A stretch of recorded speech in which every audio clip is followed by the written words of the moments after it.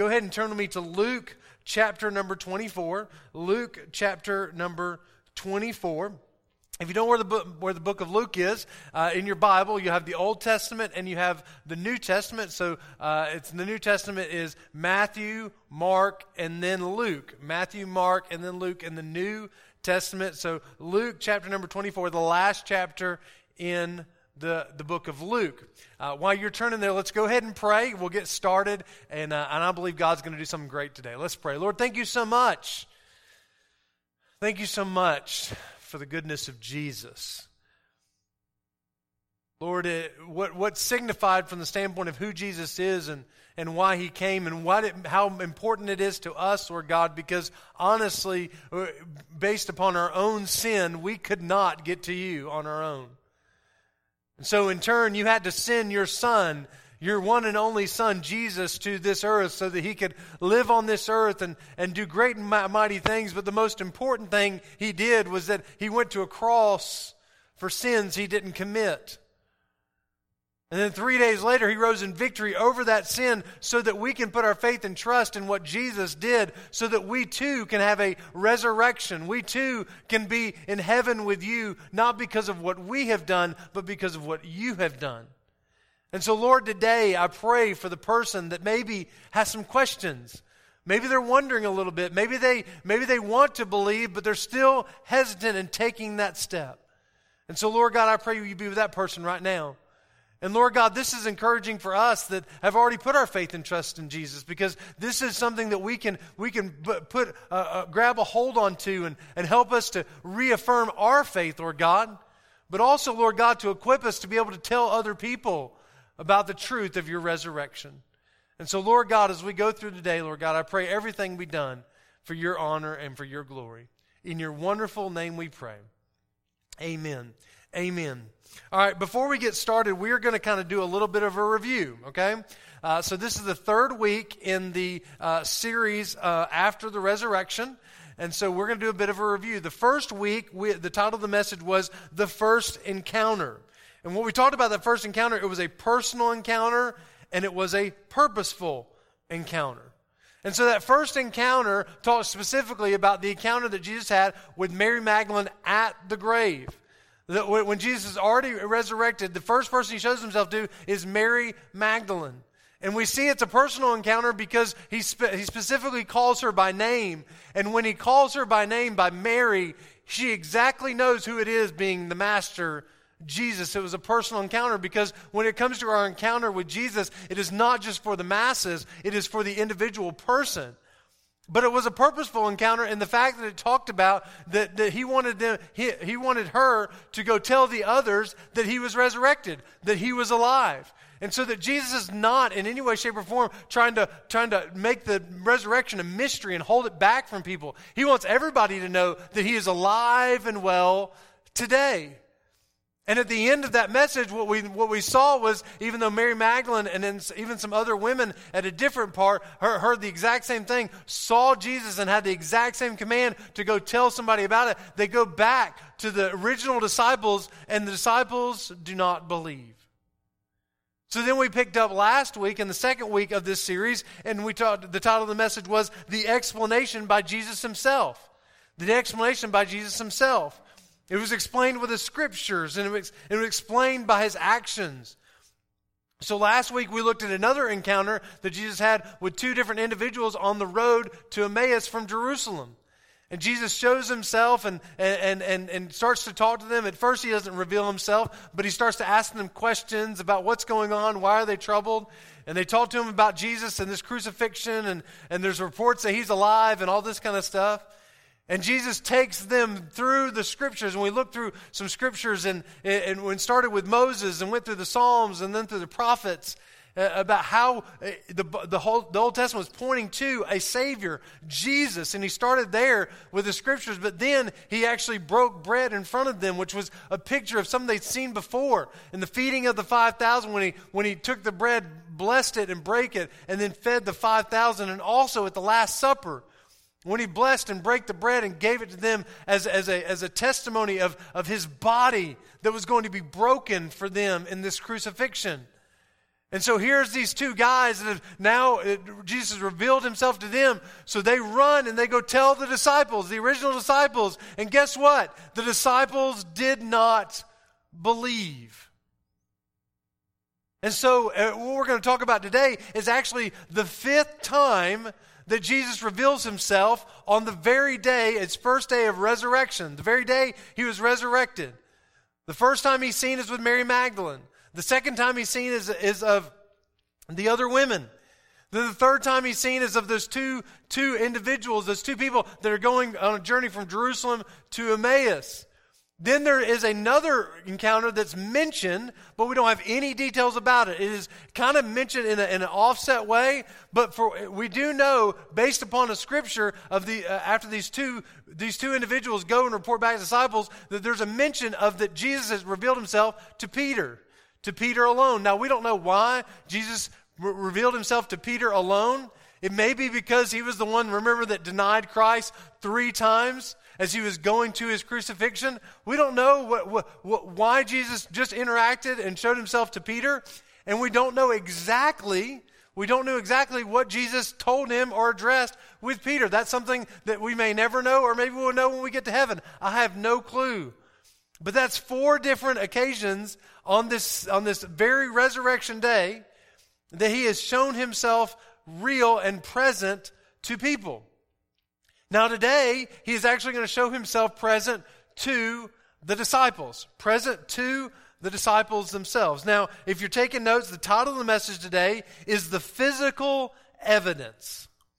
The Physical Evidence. That's the title of the message, The Physical Evidence. Now, when I hear the word evidence, I think about a trial.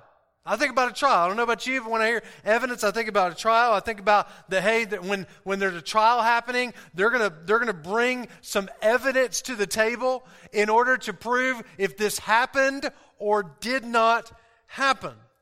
Now, I don't have a lot of knowledge when it comes to the law. Here's about how much knowledge I have of the law right now. What I Googled on Friday. Okay? That's not a lot. So I thought I'd pick up the phone and I'd call a local attorney and I just talked to him a little bit about the types of evidence that may be presented in a trial to try to give evidence to what really happened and to try to, in some way, shape, or form, to try a situation, a circumstance, maybe a crime, whatever it may be, that they try that and they present evidence to prove what actually happen. And so there's 4 types of evidence in law. Now there's other types of evidence as well, but primarily these are the 4 types of evidence that can be presented in a trial. The first is testimonial evidence. So this is testimony given by a witness of the action. And so somebody goes on the witness stand and they say, hey, this is what I saw, this is what happened, this is how it happened, this is what was going on before, this is what's going on after. So you have testimonial evidence, somebody who was there at the scene at the time who says what they saw. Then you have demonstrative evidence. Now, demonstrative evidence is maps, diagrams, animations that support a witness's claim. So this could be photos, this could be a diagram, this could be different drawings, whatever it may be, to support what the witness is saying, to line it up with, hey, here's how we can show that what they're saying matches up with what happened at the scene. Or what was that? How the scene was kind of depicted and where things were and all that kind of stuff. Another type of evidence is documentary evidence, which is written documents that support the witness's claim. So these are documents that are presented that are written down that can coincide with what the witness has said. That look, we have written evidence here in our hands that what was said on the written evidence matches what the witness has said. But there's a 4th type of evidence. And it's called physical evidence. Physical evidence, a tangible object that can be seen or touched. A tangible object that can be seen or touched. Now, as I was talking to this attorney on Friday, and we discussed the different types of evidence, I said, what is the greatest type of evidence that can be presented in a trial? And he said, by far, the greatest evidence that can be presented is physical evidence. A jury wants to have something they can hold and touch. Like they may be talking about something, but if a jury can hold something, can physically put something in their hand, it is amazing how much of a difference that makes in the trial when you have physical evidence. And so that's what we're going to talk about today. We're going to look at some physical evidence of the resurrection. Because really, all the other types of evidence, we're going to look at this later on, all the other types of evidence we have seen up to this point, and they still don't believe. And so today we're going to look at some physical evidence. So if you're in Luke chapter number 24, we're going to start in verse number 36. Luke 24, verse 36. And it says, as they spake, the they there is these two individuals that were on the road to Emmaus that saw Jesus, and so they came back, reported to the disciples. And it says, as they spake, Jesus himself stood in the midst of them and saith unto them, peace be unto you. And so in a different section, the book of John that has another account of this encounter right here, it actually talks about that they were shut in or they were locked in to this room. And so they're in a locked room, they're in this place, they're kind of wandering, going and hearing all these different stories and all that kind of stuff. And now Jesus is in the midst of them. So he's coming through some locked doors, okay? That's kind of whatever, all right? But notice what he says, peace be unto you. Then when Jesus comes to them, and the first phrase that he talks about, or really the first word he says, he mentions peace. Jesus wanted to bring peace to them, wanted to bring comfort to them, wanted to bring peace and comfort to their weary hearts. And even from the standpoint of peace to the chaos that was going on in their hearts and their mind and their confusion, he wanted to bring peace. Now here's what's kind of interesting about this, and we'll not go too far with this, but let me help you with this. When it comes to Jesus being in your life, the one thing he wants to bring in your life is peace. He wants to bring peace. He wants to bring calm. He wants to bring comfort. So if you're in a place right now where you're kind of all there and everywhere and don't know what's going on and kind of like, ooh, the answer is not in the world. The answer is in Jesus, because Jesus brings peace and brings comfort. But let's look at verse 37. What is their response? But they were terrified and affrighted and supposed that they had seen a spirit. So their first reaction is, oh my gosh, what's going on here? I'm a little scared, I'm a little afraid. And here's what they think. We've just seen a ghost. We've just seen a ghost. Because they're in a locked room. Now this person has just appeared in front of them, and now they're thinking it's a ghost, and they're scared and afraid, which kind of points to why Jesus said peace, by the way. And then in verse 38, and he said unto them, why are you troubled? And why do thoughts arise in your hearts? Why do thoughts arise in your hearts? Jesus is wondering why they're afraid. Jesus is wondering why they're doubting. Because here's what's kind of interesting. You know what? Our thoughts and our worries, guess what that does? That just heightens our fear. And so Jesus is directly going to them like, why are you troubled? Okay, what's going on with your thoughts? What are you thinking about? Like, what is going on? Don't doubt. Don't be troubled. Don't be fearful. Don't be worried. And then we see the first physical evidence presented. So if you're taking notes, number one, we see the first big piece of physical evidence is a physical body. A physical body. A physical body. That's the first piece of physical evidence that we see, a physical body. Let's look in verse 39.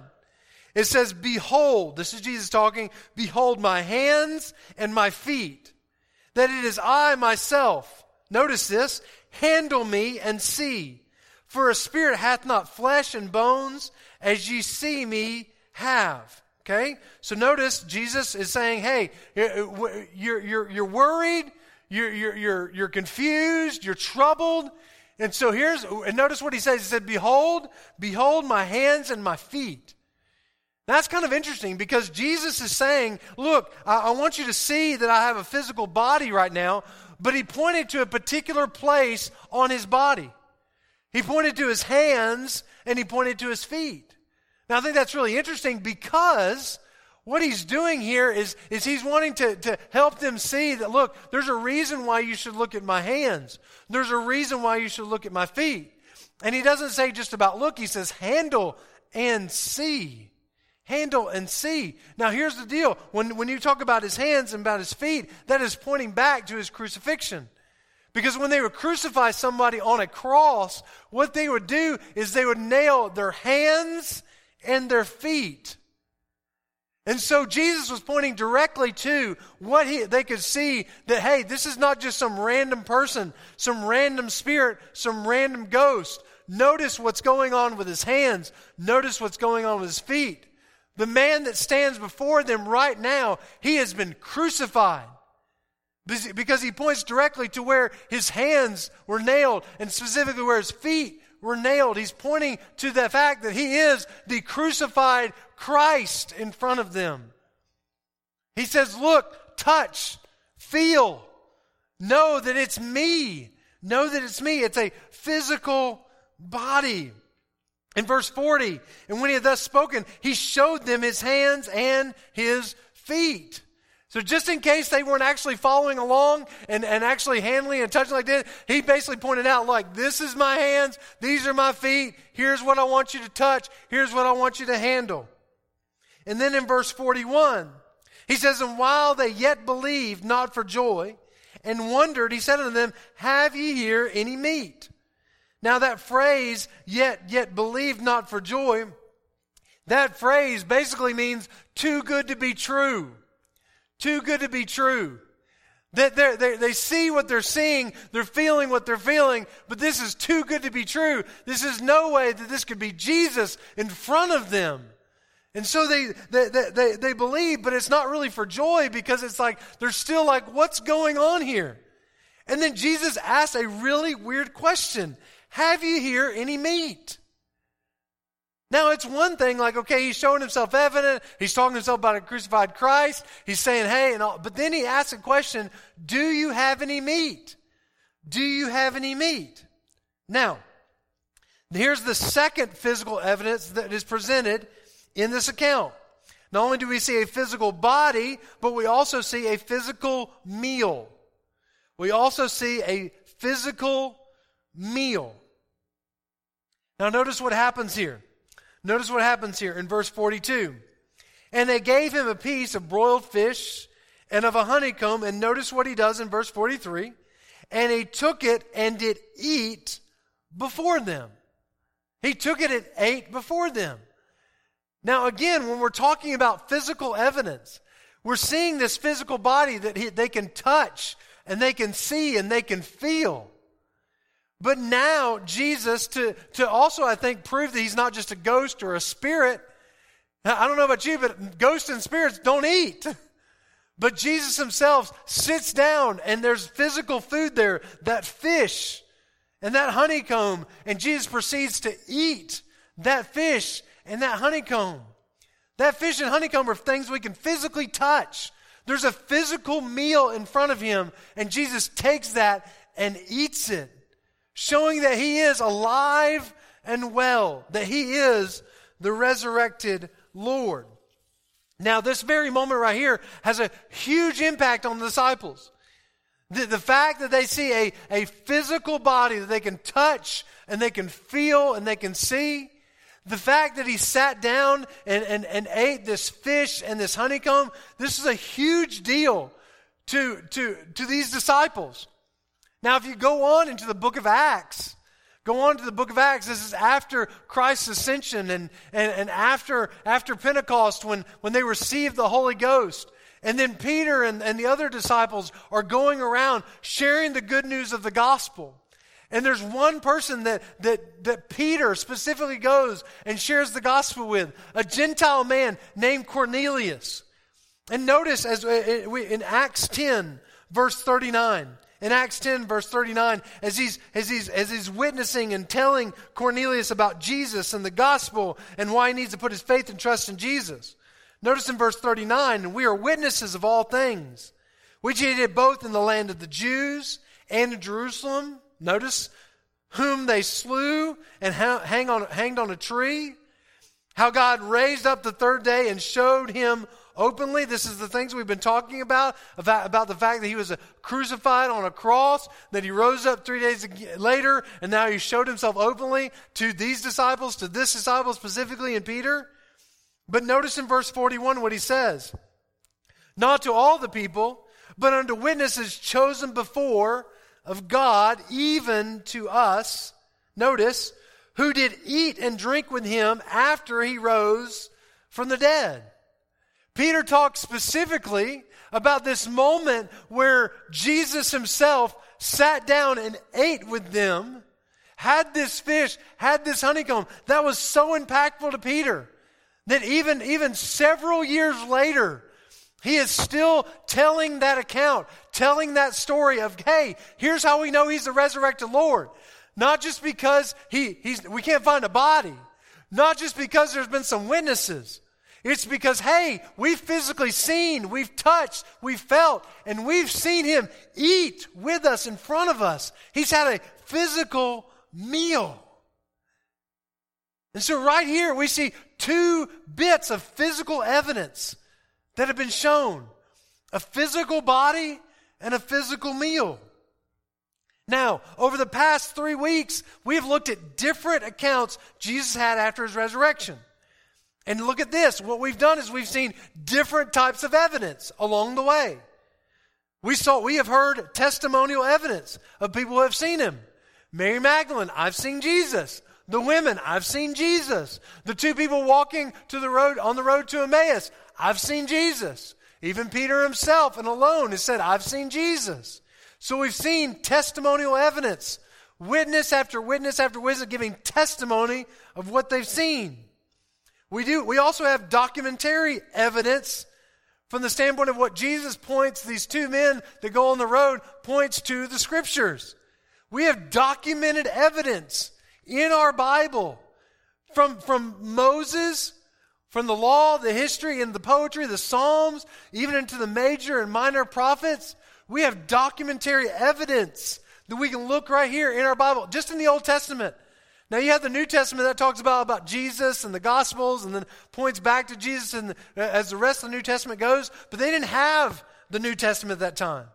But there's been evidence that's been shown in the Old Testament time after time after time. Prophecy fulfilled after prophecy fulfilled. We have documentary evidence right here of the crucifixion and his resurrection. We have demonstrative evidence because you can go to an empty tomb. They could go to an empty tomb. They know that the stone was rolled away. They know that there wasn't. They could see the linen cloths that were laid out.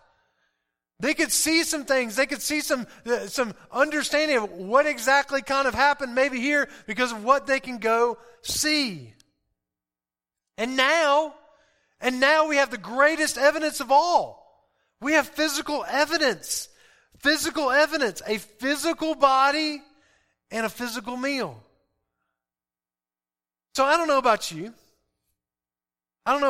but I don't want to say that this is exactly how I think everybody would respond. But let's put the resurrection on trial. Let's put the resurrection on trial. And you're the jury. You're the jury. You're going to decide if it's real or not.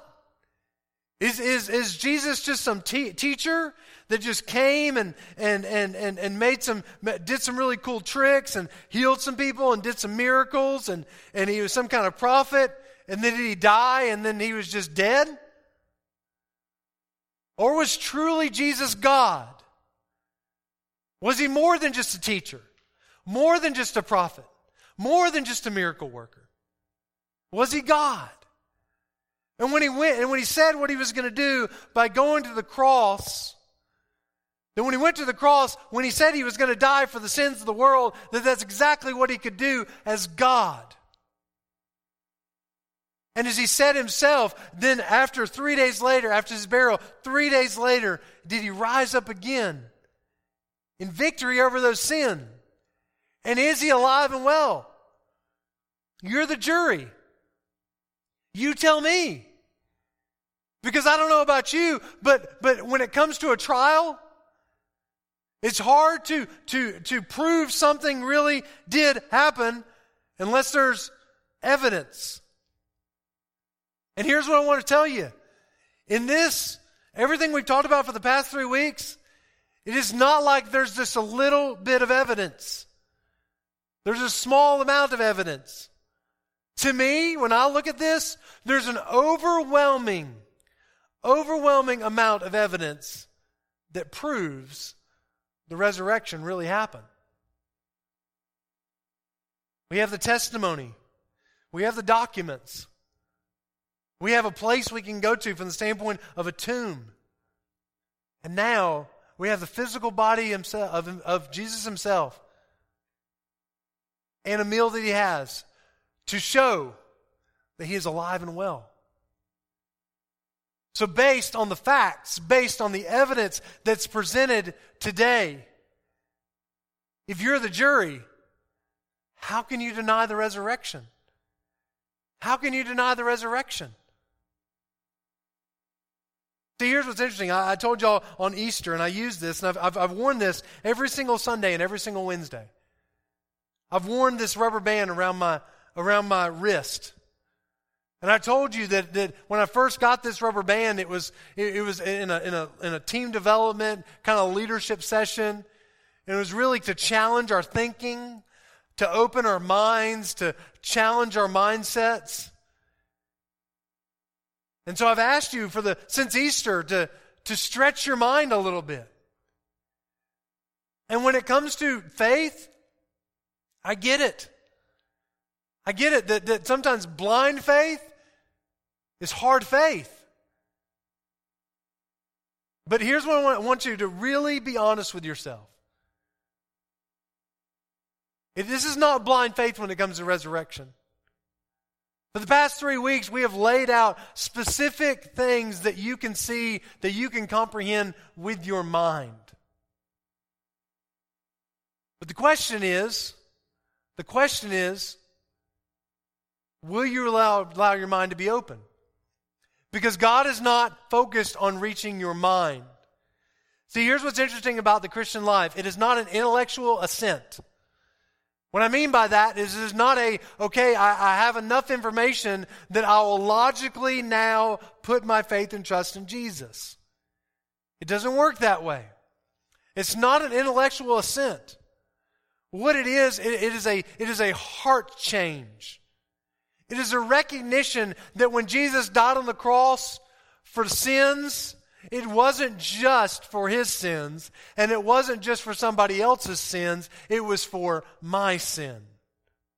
My sin. And because I'm a sinner, I look at God and I don't measure up to the holy standard of perfection. And so I can't get to God. So how do I get to God? Because I can't get to God. God sends Jesus to this earth so that he can pay for the sins. And the only thing I have to do is acknowledge him as Savior and Lord of my life. And repent of my sin. And to put my faith and trust in Jesus. That's all I have to do. That's what salvation is. Plain and simple. Easy as it can be. But it's not about changing your mind. It's about changing your heart. Because here's what you could be. Here's what you could be today. Because we think and we look and we're like, okay, well, this must have cleared it all up, right? This must have cleared it all up. Everybody should now believe the resurrection. And so when Jesus presented himself to the original disciples, everybody's there with the exception of one. The exception of one. And we'll talk about him next week. But notice what happens in John 20. John 20. Same account that we have with the disciples that's found in Luke. And here's this one disciple, verse 24. But Thomas, one of the 12, called Didymus, was not with them when Jesus came. Notice in verse 25, and the other disciples therefore said unto him, we have seen the Lord.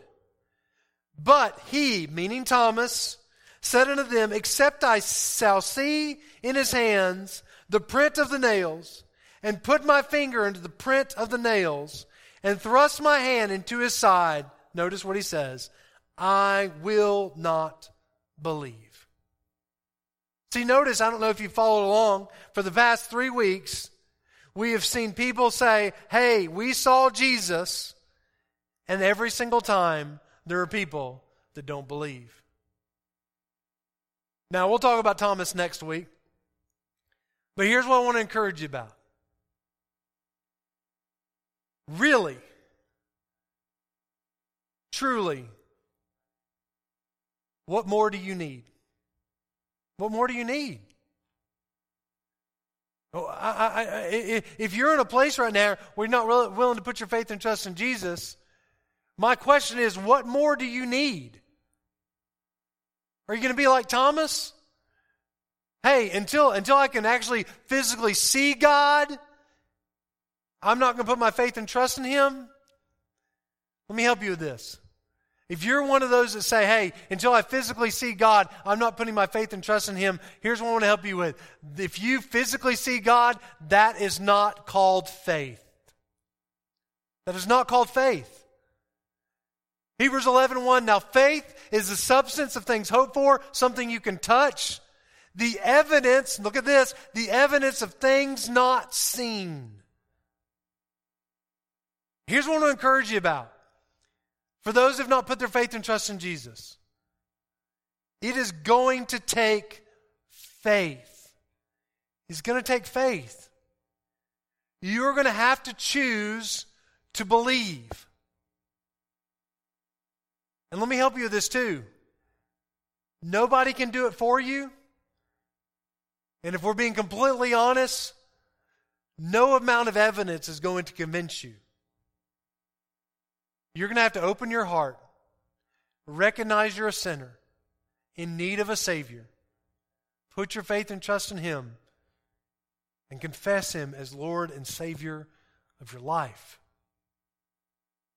And so here's what I want to do. Don't turn it off. This is the most important part of the whole entire message. At this very moment, I don't care what your church background is. I don't care how faithful you are in giving, serving, coming to church. I don't care. You may be the worst of the worst. You may be the best of the best in your eyes. But the person right now, you know whether you put your faith and trust in Jesus or not. You know. Well, how do I know, Buchanan? Because right now, God is speaking to your heart. And if you know God is speaking to your heart, assurance. But if you don't know God is speaking to your heart, doubt.